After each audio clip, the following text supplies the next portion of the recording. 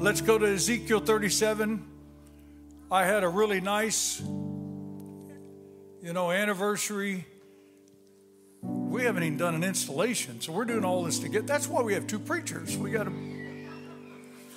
Ezekiel 37, if you'd like to stand, you're welcome to.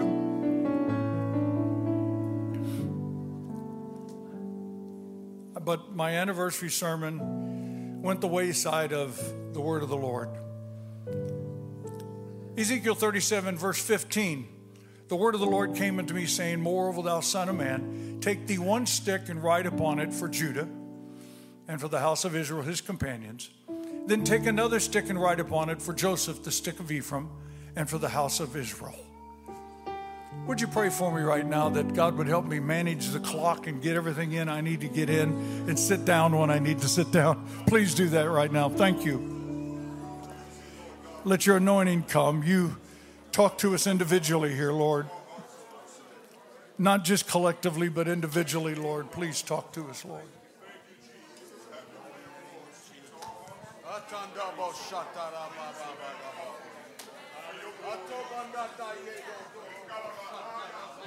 Oh, yes.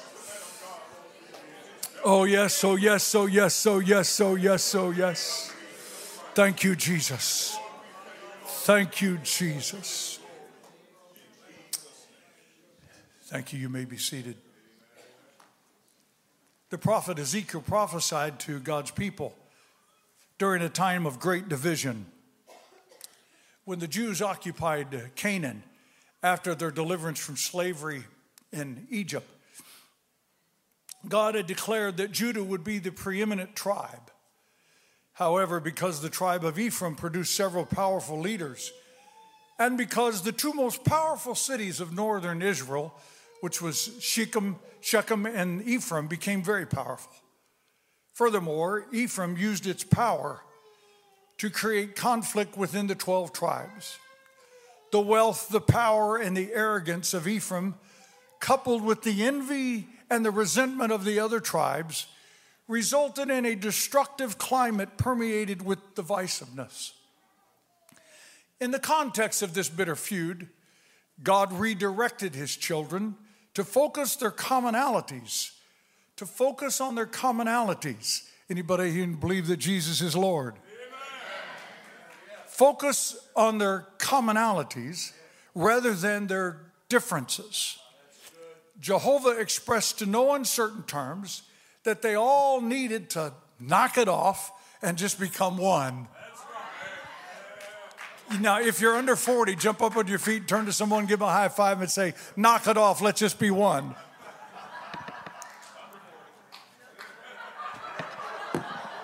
There be some lying in the house right now.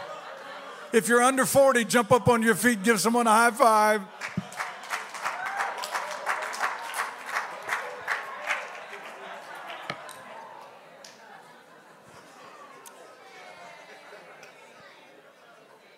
You see, you're going to get something out of this because you were obedient right there. The descendants of Jacob and the youngest son of Joseph was Ephraim. He was highly blessed and became so powerful that a great portion of the land of Israel bore his name.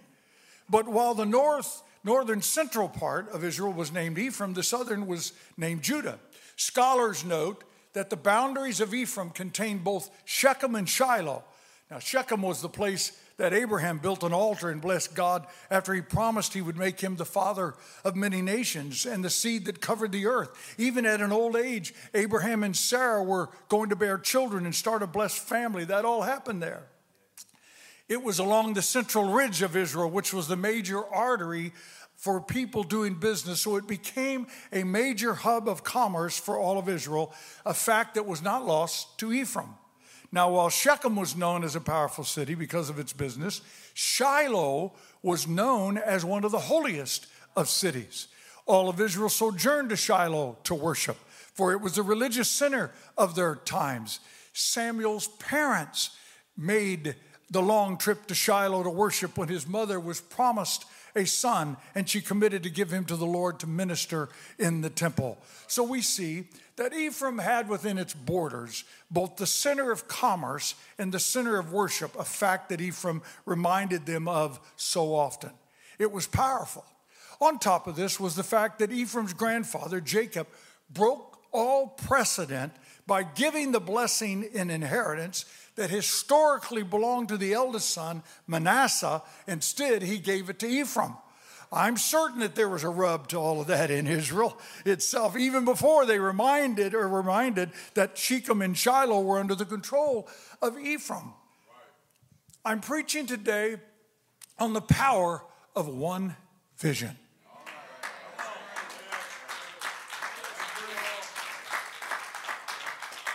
Now, what was the prophetic word? He says, well, here's what I want you to do. I want you to take 2 sticks, write Judah on one stick, and then write Ephraim on the other stick. He said, take the 2 sticks and bind them together to form one stick out of the 2. And as a reward for choosing to unite, God promised he would return to Israel all the benefits of David's kingdom. The power of their oneness reignited their purpose so that they could achieve one victory after another. Ladies and gentlemen, we are all different people from every tribe and nation in the world. I want to stop and tell you that my sweet wife is here and I love her very much. She's just coming out of cancer. Her hair's growing back. I was just like, yeah.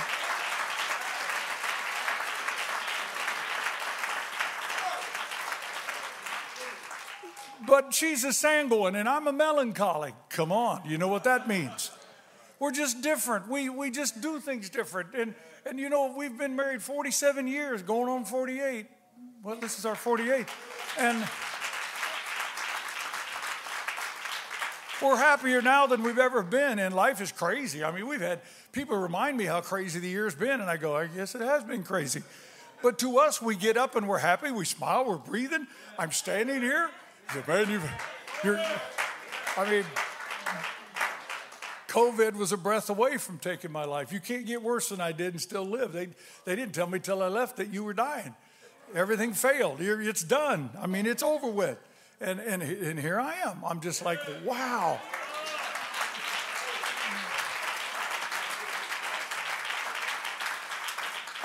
It doesn't take a rocket science to tell you that we had some things we had to work on very early in marriage. I mean, we had a lot of things we had to work on.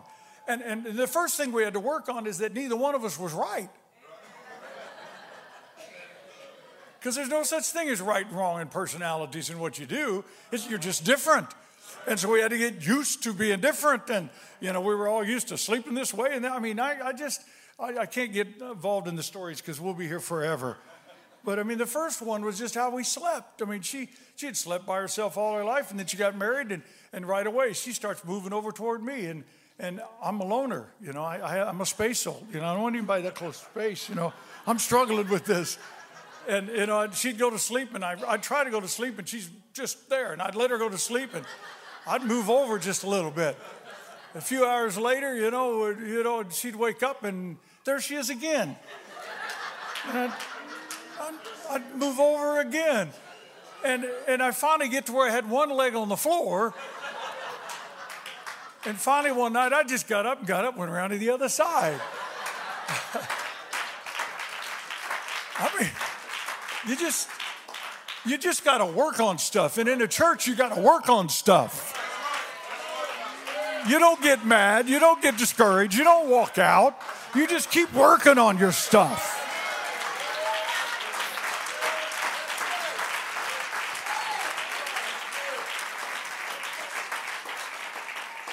I mean, we're happy as all get out because we just kept working on stuff. And so, you know, it's imperative that we become one stick with one vision. It's absolutely necessary. Though we have many members in the body is still. You see, we don't need to pray over things in which we agree. That's not unity, that's merely self-worship. Well, Pastor, I'm going to do that because I agree with that. You're just worshiping your own opinions. It doesn't take any humility to be together and join together on things in which you agree. It takes humility when you don't like something, when you don't agree with something, and you go, wow, I don't get that, but I mean, when I got kicked off the platform, Brother Stark, I had philosophy for that. And I'll tell you what happens when you get older if you're not careful, is your philosophy becomes science to you. And when your philosophy becomes science, you're too old. You need to let somebody else lead. Because at the end of the day, God doesn't care where I sit in that building. I didn't tell a soul about that. Going, oh my God, yeah. And now the pastor, he was going to let me sit up there forever. And I went, no, he's changing here. We're not going to sit here anymore. So I went down and sat down on the front row. I was going to sit on the second row. And my melancholy nature wanted to sit back in the stadium seating. That's kind of, truth of the matter is I go places. My wife, the same would walk right down the aisle of the front row. And I'm going, no. You see, there are so many things. It's really not life or death. We're not talking about Acts 2:38. You don't need to pray over things in which you agree. That's just self-worship. Unity is when we don't understand or don't agree, yet we stand with the shepherd that God called for his church.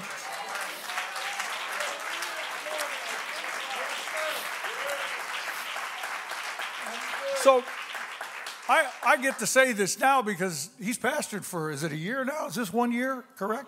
1 year. I couldn't have said it a year ago. But now I can say, now that you know him, when I was first pastoring, Brother Stark, a few people says, the Bible says, know them that labor among you. And that meant that they had to know everything about every decision I thought. And if they had, I had a couple of them. I was 25. I was 25 years old, started pastoring this church. And well, I don't know if he can feed me. Well, don't get me started on that one. But now that you know him, he's pastored a year. You know what that means? Now that you know him, it's time to go. You get behind him, push it, go, go, go, go. Don't stop, just go. Somebody shout hallelujah right now.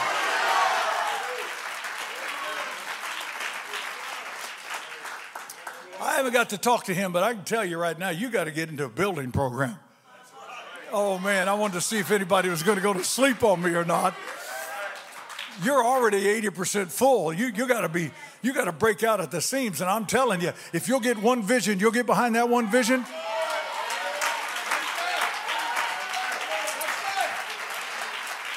Do you think money's a problem with God?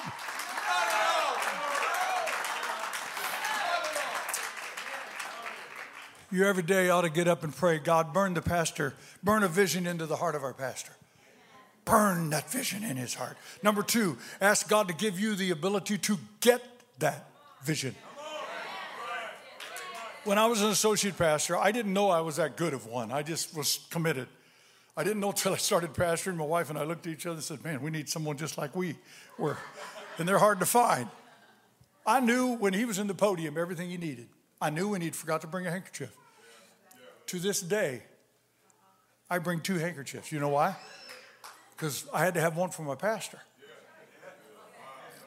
I still bring 2 handkerchiefs. I knew when the sound wasn't going well. And I'm sitting here like, okay, you know why? Whatever his vision is, I'm going to do it. Let me tell you something right now. I told my home church this just a couple years ago, and it startled them because they know that my uncle, Wayne Mitchell, you know him, he was my mentor. He was my best friend. And this church had never heard because I never told them one time. My wife did not know that I ever disagreed with my pastor. Because why put that in her heart? And as a leader, it was my job to protect her also.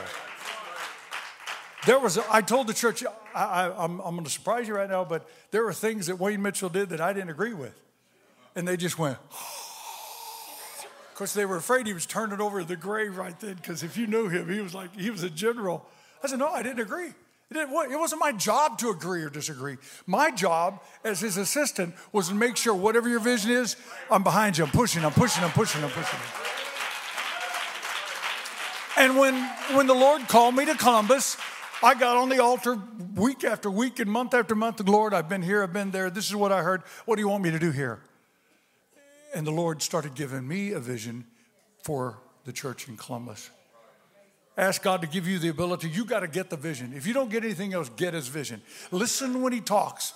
And mostly leaders, and I want to talk to everybody, but mostly leaders right now. If you cannot possibly explain your pastor's vision, then you need to start listening more closely. Because when he gets up and says, we need to go this way, then you ought to be memorizing that. And so you turn around and say, you hear what the pastor said? We need to go this way. We need to go. Telling you that will turn your world upside down. And then thirdly, pray the humility to make the pastor's vision your vision. Because when a church really launches is when the people of God make his vision your vision. It becomes part of you. It's not just, it becomes second nature.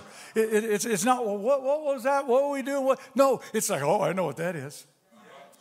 I remember in our campaign, and I'm going to talk about that in a moment, but I remember that I was in a training session for our capital campaign, and we were doing something that we were way above our heads. We couldn't do it. There's no way financially any other way. I could give you the numbers, and you'd fall out of your chairs. But I remember the Lord laid on my heart because we had 400 or 500 people coming to church, and he says, here's what you're going to, and I got up to the first training session, and I said, I tell you what's going to happen. I said, we're not building this because we need brick and mortar. We're not building it because we need just a new building. We're not building this for this. I said, we're building it for the next 500 of your best friends. Now, that doesn't mean as much to you, but when I say that in Columbus, the entire place gets on their feet because they caught the vision of the pastor. And when I say it's for the next 500 people,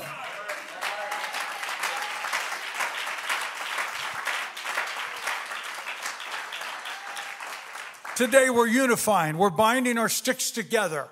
All of our personalities, our thoughts, our opinions. We're going to bind them together as one. Can I testify a few moments? It should have been the worst day of my life. And it felt like it. Right up front, 16 families left the sanctuary not that many years ago, dragging their friends and some uncommitted people with them. 63 people went to another church while 25 backslid. Had over 85 to 88 people gone. $120,000 worth of tithing was out the door. We were not a wealthy church. I cried tears every day until I was empty. I would drive across town. I was sobbing so hard. I had to pull off the road day after day. I laid in the altar when I didn't think anybody was any closer to the building, and I was sobbing up on the platform where I sat. A person that was on the edge, not sure which way they were going to go, cleaned the church. I didn't know they were there, but they snuck in the back door. And when the lady walked in, she walked back out, went home and told her husband, says, we're staying here. He says, why? If you'd have heard what I heard, I'm going to tell you that what they're saying is not true. We're staying with the pastor. This was my life. It was my life for a good 9 months to a year. Every single day. And then I'd walk out in church and smile. Let's have church. I'd get in the car and start crying. I love those people. I loved every one of them that left. I still love them today. It hurt. This tragedy might have created, instead of being the worst, it could have created, and it might have created the best season of my life. I didn't have any tears left. The agony caused by rumors racked me with a pain that felt like an extremely dull knife. There was a time for 3 months that three new rumors would come into the office every day. Just stupid stuff. I've got a list of it all. I could read it to you. I just kept my head up around the church and attempted to lead the church in revival, and we were starting a capital campaign. And I remember, here we go. Hadn't started it yet, but I was still hurting. We started a campaign called Imagine. And I was positive, but privately I was in turmoil because of the separation of people I loved and because of unsubstantiated evil accusations. Now, lest you think evil of these folks, the folks that left are better people than most people in our city, with the exception of those that sow discord, and we know that's an abomination. They were friendly people. They were faithful, tithe-paying members of the church. They wouldn't miss a prayer meeting. They were there all the time. They performed kindness to many that were faithful in most things, but the predominant transgression committed by some was that they would never buy into the vision that God gave them, their pastor. Never would. Their crime was they refused to buy into the vision that God gave their pastor. They, as many generations of their friends and family before, thought they knew better how we should do church than every single pastor they'd had for over 60 years. I wasn't the first.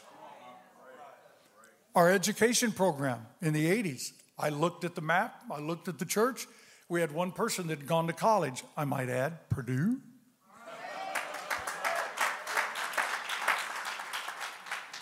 And we had one person. I decided I want every kid to go to school. I want all our children. So we started a tutoring program. And at the end of the year, if you got on the honor roll one time, you get a ticket to Kings Island. And we just did everything to get kids in school, and then we helped them get in college. And so we went from one person in the whole church to now 97% of our kids graduate high school. They go to college. I was told by this group that you're just pushing the kids too hard. Some kids aren't made for college. And I just smiled and hugged them and kept going. Our commitment to diversity. I got up and just said, look, racism is a sin. Sorry, racism is a sin.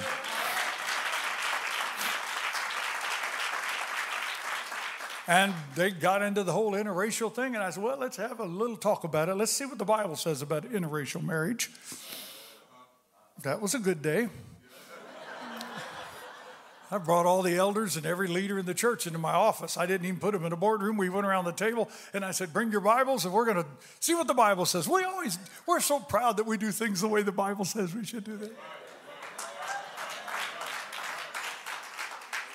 And one come up with unequally yoked together, and I went, so you're saying that the African Americans are better than we, or that we are better than them? Because if one's not equal, and he just went, ah. And then I finally come down to the man that was raised in the most racist part of our country, coal miner. An elder sat there, and he was going through his Bible, and he stopped. He's so bashful, he didn't even raise his hand. And I looked at him, Harold Antle, and I says, tell me what you found in the scripture. And he goes to Acts. He says, when all nations become one blood.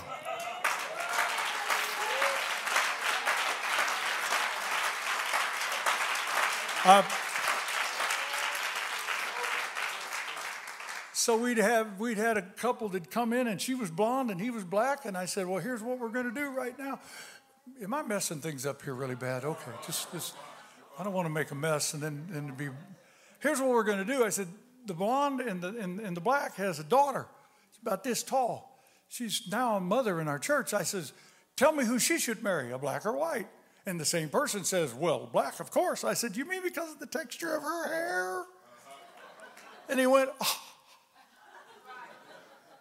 I'm just telling you, folks, we're all different. And if you don't like diversity, please don't go to heaven.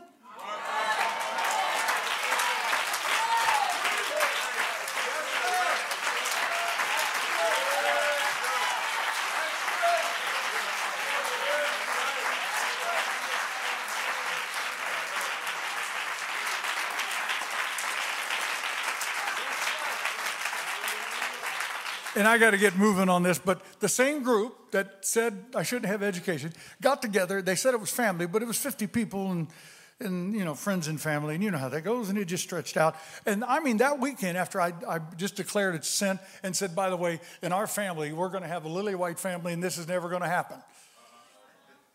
Well, let me just tell you, a couple of years ago it happened, just to throw that out, it happened. I mean, whatever it was, they were against the vision. Whatever it was, the marriage policy. Oh, we shouldn't have a marriage policy. Well, I mean, I had leaders' child coming up with nothing from here up hardly. And when the lady bent over to the prayer, I had to turn my head. I said, no more. So we have a marriage policy. We got to look at why are we holy all year long until we get married and then we just expose everything?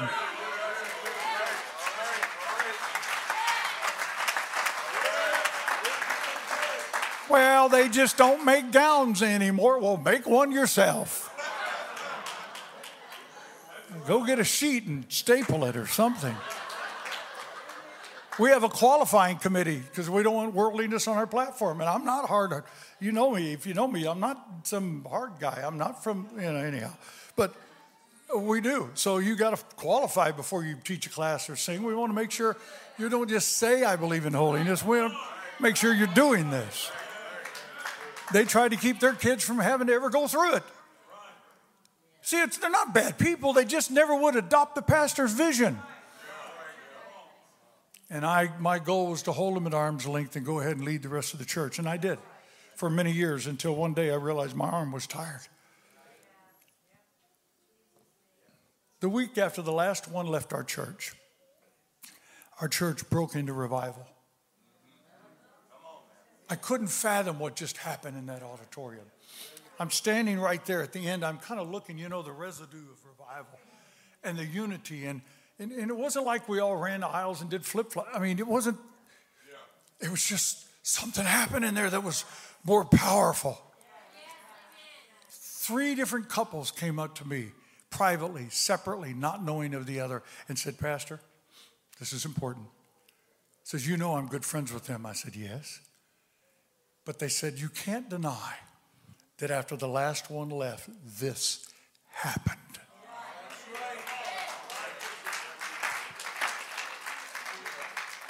What did we do differently? Absolutely nothing.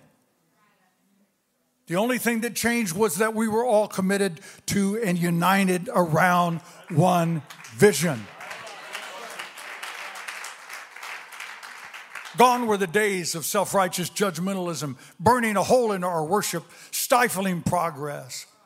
After decades of frustration as a pastor, trying to move us forward to expand our facilities because we were way over 80% for a long time. God kept telling me, no, it's not time. And I was a little irritated the last time he said that to me. I said, God, don't you know? Like God doesn't know. We're 80% full. And the scholars on church says, if you're 80%, you better. He didn't answer me. He just looked at me.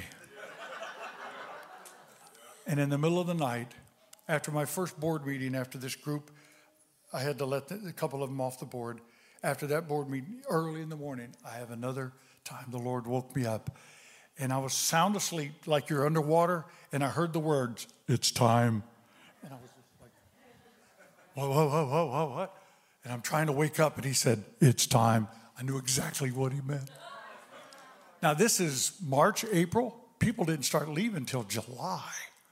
And he's telling me it's time. I called the person that was going to be in charge of our campaign, and I says, I've told you years ago that you were going to do this, but I just got one thing you got to understand. We're about to have a church split, and we're going to start a campaign. Is that all right with you? Because if it's not, we'll do something else. But the Lord spoke last night. I knew he spoke. I'm going to move on because there's so much to this. But we became one that first week. I hadn't slept a good night's sleep for over 33 years without medication. I'd slept before I moved to Columbus, and I got to Columbus and couldn't sleep. I didn't understand. And for some reason, the week after they all left, I ran out of Ambien. And I didn't know it till midnight. It's too late. She said, what are you going to do? I said, I'm just going to try to act like I'm sleeping. I laid down. 3 hours later, I woke up. I said, whoa, what happened? I said, sweetheart, I just went to sleep. So I laid down, tried it again, and I fell asleep again. I still have that bottle of pills in my nightstand as a memorial, because it wasn't a sleep disorder as much as it was a spiritual disorder.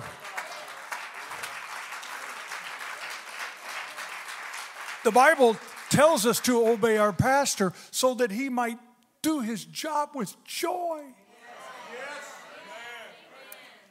I haven't had a sleeping pill since, not one. We're celebrating the power of one vision today. Imagine was the name of our capital campaign. Our church yearly income doubled in 4 years after the departure of all these good folks. On top of that, the people of the sanctuary gave over $3 million, $1 at a time. No millionaires. Nobody could write that check. That was people. We had over 25 families that dedicated a year's salary in 36 months. They were sold on the vision. I can't tell you how many people went down to zero because they were sold on the vision. And when you get sold on the vision, then God kicks in.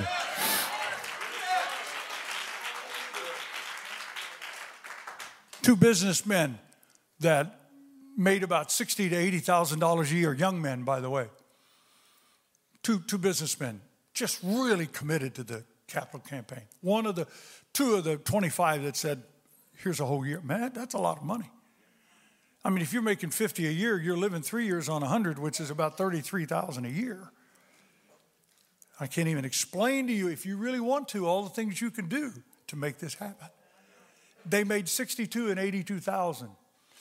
Before the campaign was finished, they ordered a car, and I didn't know it, for me. So sitting out there right now is a beautiful 3.5-year-old LS460 Lexus. $88,000. Don't deserve it. I couldn't believe it. But by the time God finished blessing them, that car was worth more than their salary. But by the time God finished blessing them, they bought that and handed me the keys.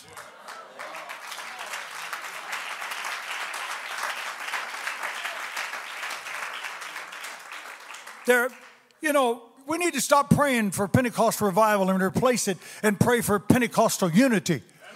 Because if you have unity, you'll have revival.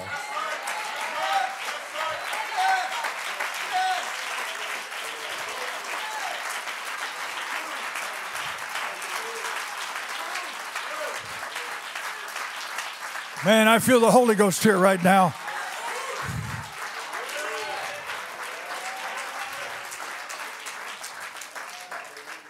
You have unity, you'll have everything else you need.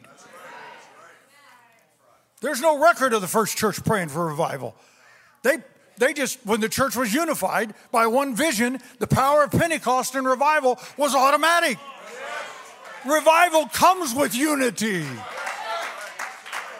They merely broke bread, testified, and prayed. And when they did, they turned their world upside down.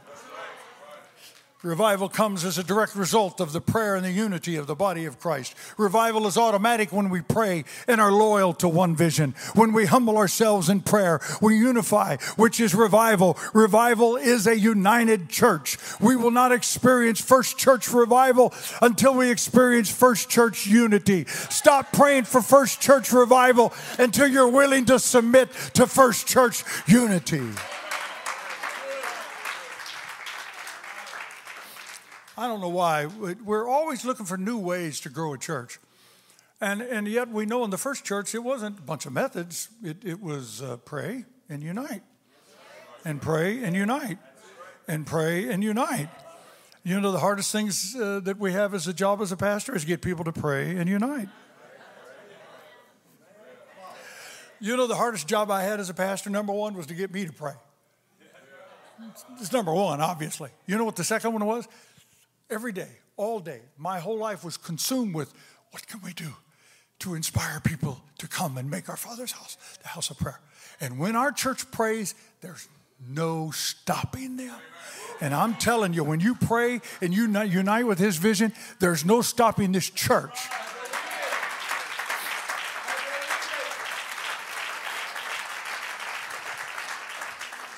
Convincing saints to keep their opinions to themselves and unite around a pastor's vision seems to fly in the face of our personal rights. And as Americans, we think we have a right to speak our mind. Well, you have a right to think whatever you want. But if you're part of the body of Christ, you don't have the right to spill it. Because when you do, you cause discord in the body. I know there's some folks looking at me like, oh, this, oh. I got you. I've thought this through. And I promise you, it's when the church stops and says, I don't know where you're going. We haven't got to have this talk. So we'll do this maybe tonight or tomorrow. But I don't even know the full vision of what he's wanting to do and what he's feeling in his heart. But, I mean, you've already got rid of hymn books because I can't use that one. But, okay, let's say he still had hymn books and he's going to get them and say, I think we're going to do choruses on the, I don't know. And you just go around mumbling about the hymn books. Let me just say to everybody that's over 50 years old right now, we had our day. Let's let them have theirs. I don't care what they sing.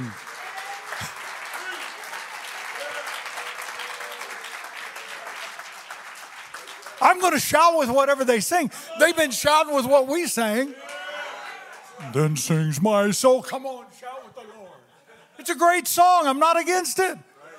But there has to be some grown-ups in the room that says, you know what? We've been singing our songs. Let's let them sing their songs. I challenged our church 35 years ago. We're going to target 18 to 35.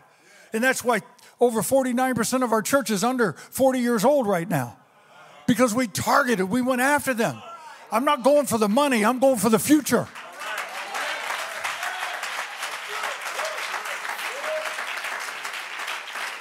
I had one preacher got up and he's preaching, gets all the new music. And I just listen and listen and listen. And he loves Elvis. Actually, he was an Elvis impersonator. Yeah. And he's going off about all this new music. And then he starts saying, we need the old songs like, there's going to be a meeting in the air. Goodbye, world, goodbye. And I went, those aren't old. That was 60s and 70s when I was a teenager. I mean, you want to get old, you got to go back to G.T. Haywood. Now you're talking. You see what happened is the philosophy became science. And if you're a saint here, you're wondering, where in the world are we going? Don't let your philosophy become science. Because we need to get behind one vision. There's power in one vision.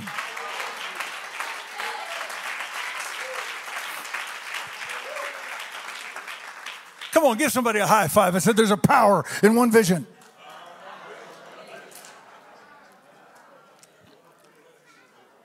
Now, can I give you an example of what happens in our church? Y'all ready? Okay, get on the edge of your seats now. Joe thinks we ought to have 5 solos, 5 not so special specials. Because we need to give everybody a chance to learn how to sing. You should do what I did as a teenager. I took voice lessons. I don't want somebody practicing on my new folks. So Joe thinks we ought to have 5 solos, not so special. While Sam thinks we should have a choir. And then Margie thinks we should just have praise singers. Susie Q wants the church to start at 9:30. Well, John wants it at noon. While the Joneses, sorry, Dana. Love you, Dana. Good to see you. While the Joneses want to go back to the glory days of 2 to 3 different kinds of services every Sunday. Sassy Sadie, who has been stealing from God for years by not tithing, suddenly announces that the Lord has called her to a neighboring church instead of repenting of her sin. Let's get over that nonsense. The Lord doesn't call people to a neighboring church. Think how idiotic that is. See, I'm not pastor, I can say that now. Lord's called her to a neighboring. I hope nobody here's about to leave because sorry about your luck. You got me. She wants to go to a neighboring church instead of repenting of her sin. By the way, the only words God will speak to a person with sin is to repent. He never calls you somewhere else. He just accepts the altar. Now, George, I'll go on. Now, I better go on. Help me go on. Now, George believes it would be a better use of time to knock on doors and have tent meetings, while Sarah thinks we should buy a fleet of buses. Mac wants business meetings every quarter with handouts, while Jane thinks once a year is way too much. Hank says the sound system's too loud, oops, while Isabel has turned up her hearing aids to max volume.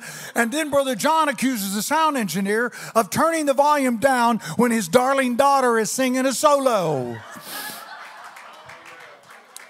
Priscilla says we need to spend more time on the poor, while Maxwell wants to save every penny for hard times. Sam wants a committee for every function, and others just want to shout and sing. And then you have Mr. Berkshire. He thinks he should have the most say in any matter because he has the most money. Ladies and gentlemen, brothers and sisters, saints and ain'ts, everybody has their own hobby stick. Every single person has a mind of their own. We all have opinions that were formulated through the eyes of their personal experience. If you were raised poor or raised in a dysfunctional family, as I was, or abused, as I was, had an angry parent, had divorce, been through a church split, experienced a failed pastorate, whatever our personal experience is, it dramatically affects our opinions. In pastoring, I don't ever remember showing anger, except one time, when a very husky man with fingers bigger than mine thought it would be just kind of funny when his wife would go to sleep, stuff the pillow over her face, so she couldn't breathe until she almost died and then pull it off and thought it was fun and games. And I brought him in the office and sat him on the couch across from my desk. And I started talking to him. When I told him about what he was doing, he chuckled. Ha, ha, ha, ha. Now, I'm a little skinny, winny guy. COVID took every ounce of muscle I have away. I couldn't win arm wrestling over a 3-month-old right now. But I played ball many times a week. I ran basketball 4 hours a week, played softball Fridays and Saturdays in tournaments, played in 3 World Series. I was in good shape. And when he cackled, I launched myself over that desk. And in one moment, I was standing. He's sitting down. And I screamed at him. I said, the next time you feel like hitting somebody, call me. Just hit me now. He says, Pastor. I said, don't you pastor me right now. I'm just a man looking at you that I want to whoop your tail right now.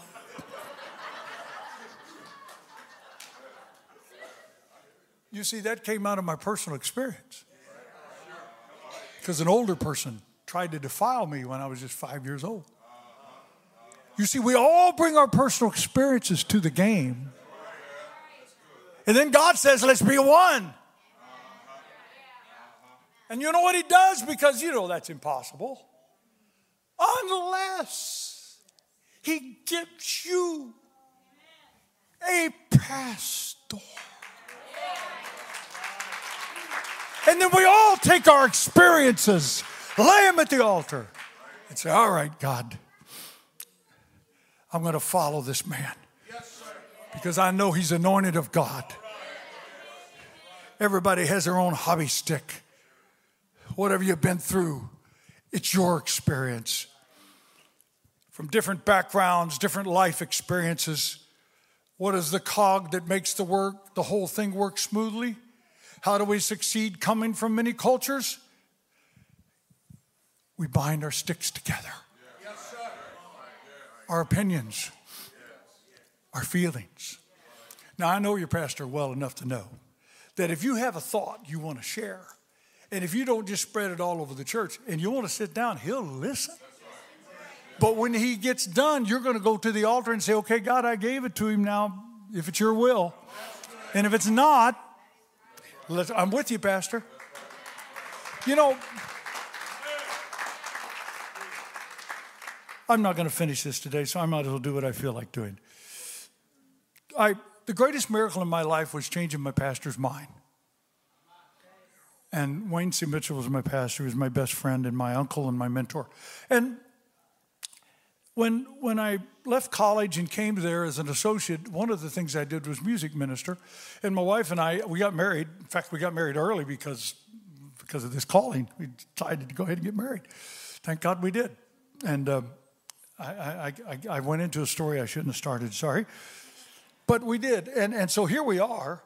And in this church, my uncle preached, everybody ought to be doing something. And I like that, except that he took it to the next level, which means everybody ought to have a place in the orchestra. My aunt was teaching accordion lessons like they were going out of style. We had 12 accordions in our church orchestra, and our building wasn't any bigger than this. It might have been smaller. So they were down here, 2 rows there, 2 rows there. We had 2 drum sets, 2 basses, guitars, banjos, everybody. And the problem was hardly anybody knew how to play any of them. And now I'm coming on. I'm going to music conferences. I went to Jackson. I went to all of those and loved it. I mean, you know, loved it. And I come back and I got 12 accordions, CFG. And then the building was so small and they didn't have enough room and they didn't want people going up and down the aisles. We didn't have any room that they had babies. And so they made a rule that you had to change your babies in your accordion case. So now the platform smells pretty bad too. So you don't take them out, that would cause it. I'm just saying. It was, now we had revival, people get the Holy Ghost. And I'm sitting right there going, oh God, this smells terrible up here. And how am I ever going to get this choir? And then 6 months in, my uncle announces, boy, the choir's so good, we're going to make a record. And I says, no, please no. Well, it didn't work with him. We made a record. I don't have a copy of it. You'll never hear it.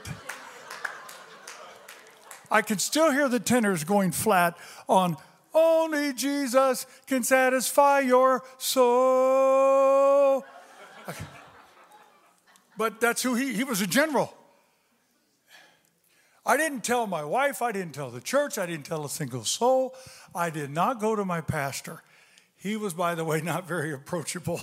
This is the way they were, and this is the way it was. So I got down on the altar and I started praying, please, God, you got to help me. I mean, this is terrible, Lord. You got guests coming in. It sounds good. By the way, your worship was awesome.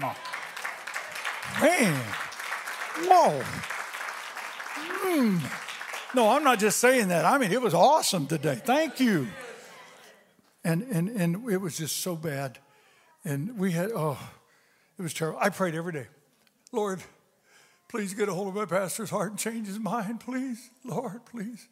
Every day. Never told him, never told a soul. A year and a half goes by and I'm praying every day. Please change his mind. We'd gone to lunch and we just walked in the building and he said, come on down to my office. And his office was at the long end of the hall. Mine was here. So I'm walking down and in the middle of the hall, he's pretty quick in his movements. He just went, whoop. By the way, no subject on the table now.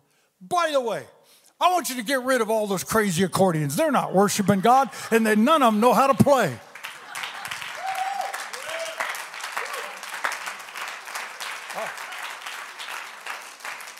I hadn't said a word to anybody. And I looked at him and I thought, I want to know if this is God or not. So I played devil's advocate.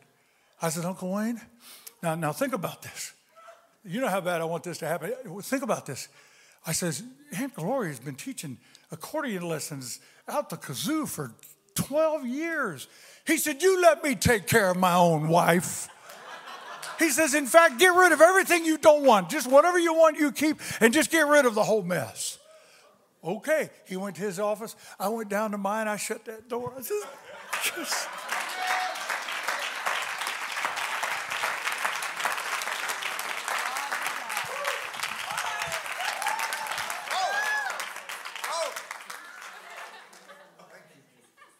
COVID took my legs away, and I forgot. But I'm here now, so get ready to catch me in case. If you'll keep it to yourself and don't go around gabbing about what you don't like, you can go to the Father. And you'll go above a pastor's head if you only go to the Father.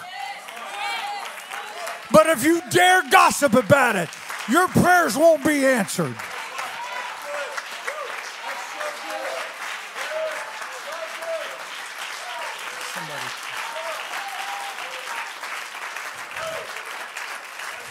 I need an instrument, or somebody's got to play me out of this podium. You can be seated just a little bit.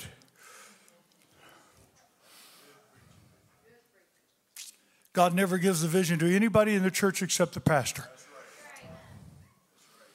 It's not my job anymore to get the vision for the sanctuary in Columbus. It's the pastor's job. I don't care what he's doing. You'll see me behind him pushing. I mean, if my ideas were what God wanted, he'd have kept me there. But he let me know that my course was finished in pastoring. Time was for me to hand off. And now I get to do something that he's anointed me to do. And it is, come on, Pastor, go. Go. I've never gone to him about anything unless he's come to me and asked me. And then I tell him. Because that's why I'm there. It's what I'm there for.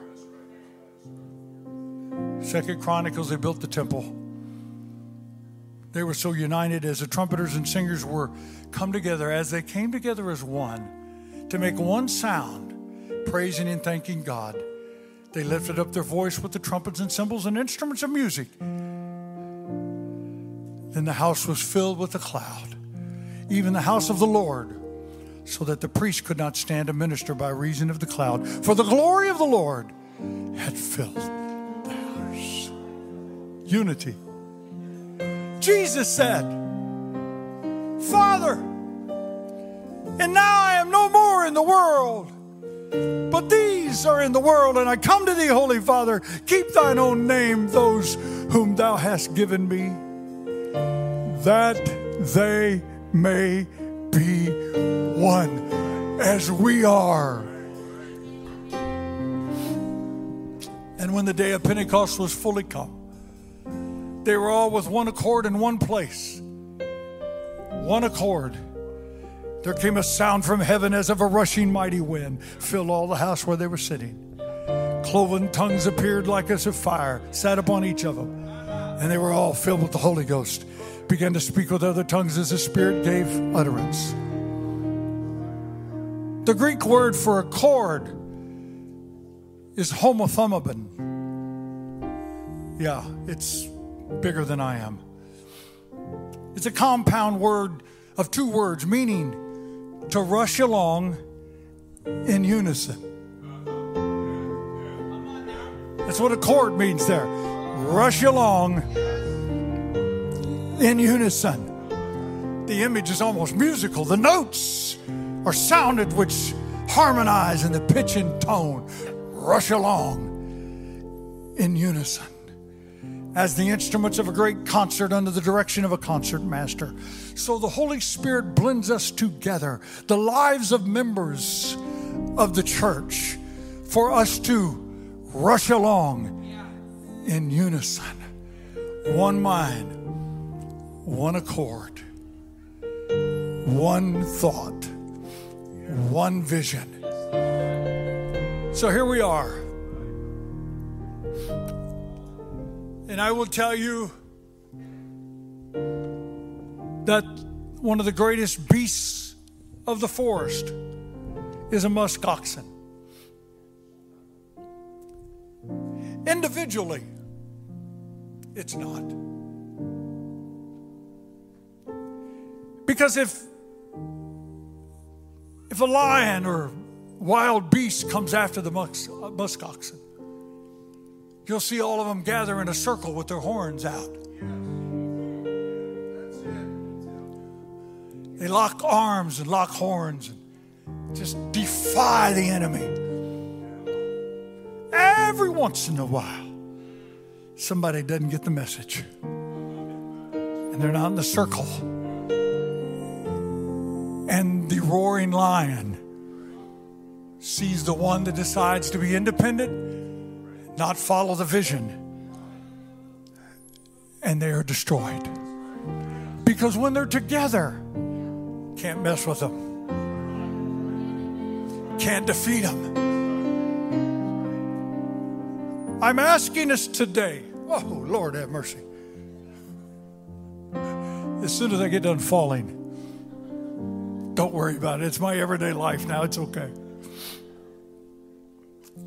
I went, success is different. I told the church one day, I said, I used to drive by the ballpark and the day of the game to see which way the flag was blowing, because I knew that was the field I was going to hit the ball out on. So all day, if it was right field, then I would adjust my feet, bring my right heel back. I'd move closer to the pitcher. I'd get all ready because I'm going to wait for a high and outside pitch and blast it over that wall. And if it's blowing over here, then I got back here in the stance, and I would in the car thinking, well, okay, how am I going to do my feet and my arms? Because the wind's blowing my way. And today I go to the ballpark to see how tall the shortstop is. Because success is getting it over the shortstop's head. And so right now, success is me not falling. But I'm asking each and every one of you, cast your opinions, your thoughts, your philosophies on the altar.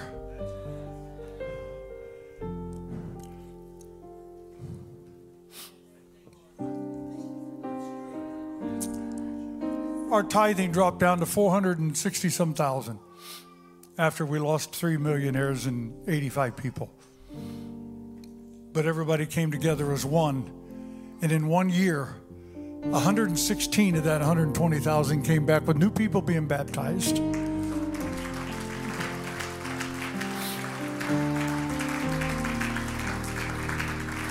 We had a capital campaign. And in that capital campaign, when the people of God got the vision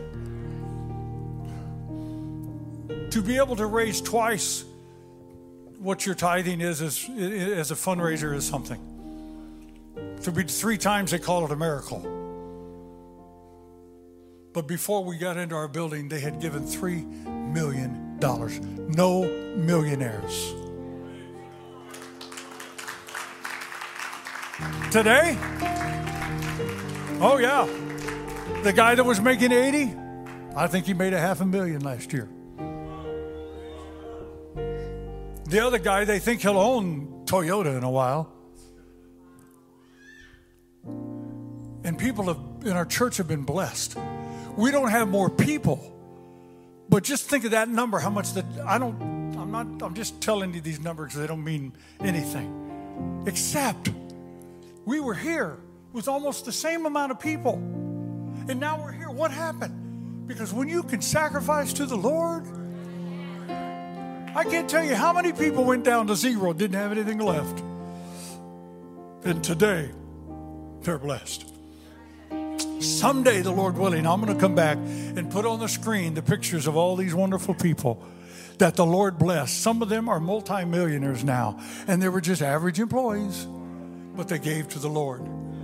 We spent $7 million, almost $6 million on our sanctuary, rebuilt the other building. We didn't have that money. That's what happens when you understand the power of one vision. Could you stand just a moment? I'm not going to bring you to the altar. If you feel safe to do this, would you lock arms with somebody next to you and pray that all over this auditorium, God, make us one as you and your Father in heaven was one. Help us to get the vision of this good pastor and to just run with it until we see Lafayette turned upside down, until we see Holy Ghost poured out at Purdue University. Oh God, we can't build too big. big for what you're going to do. We can't dream too big for what you want to do here, Lord. Come on, pray for one another now. Pray in the Holy Ghost.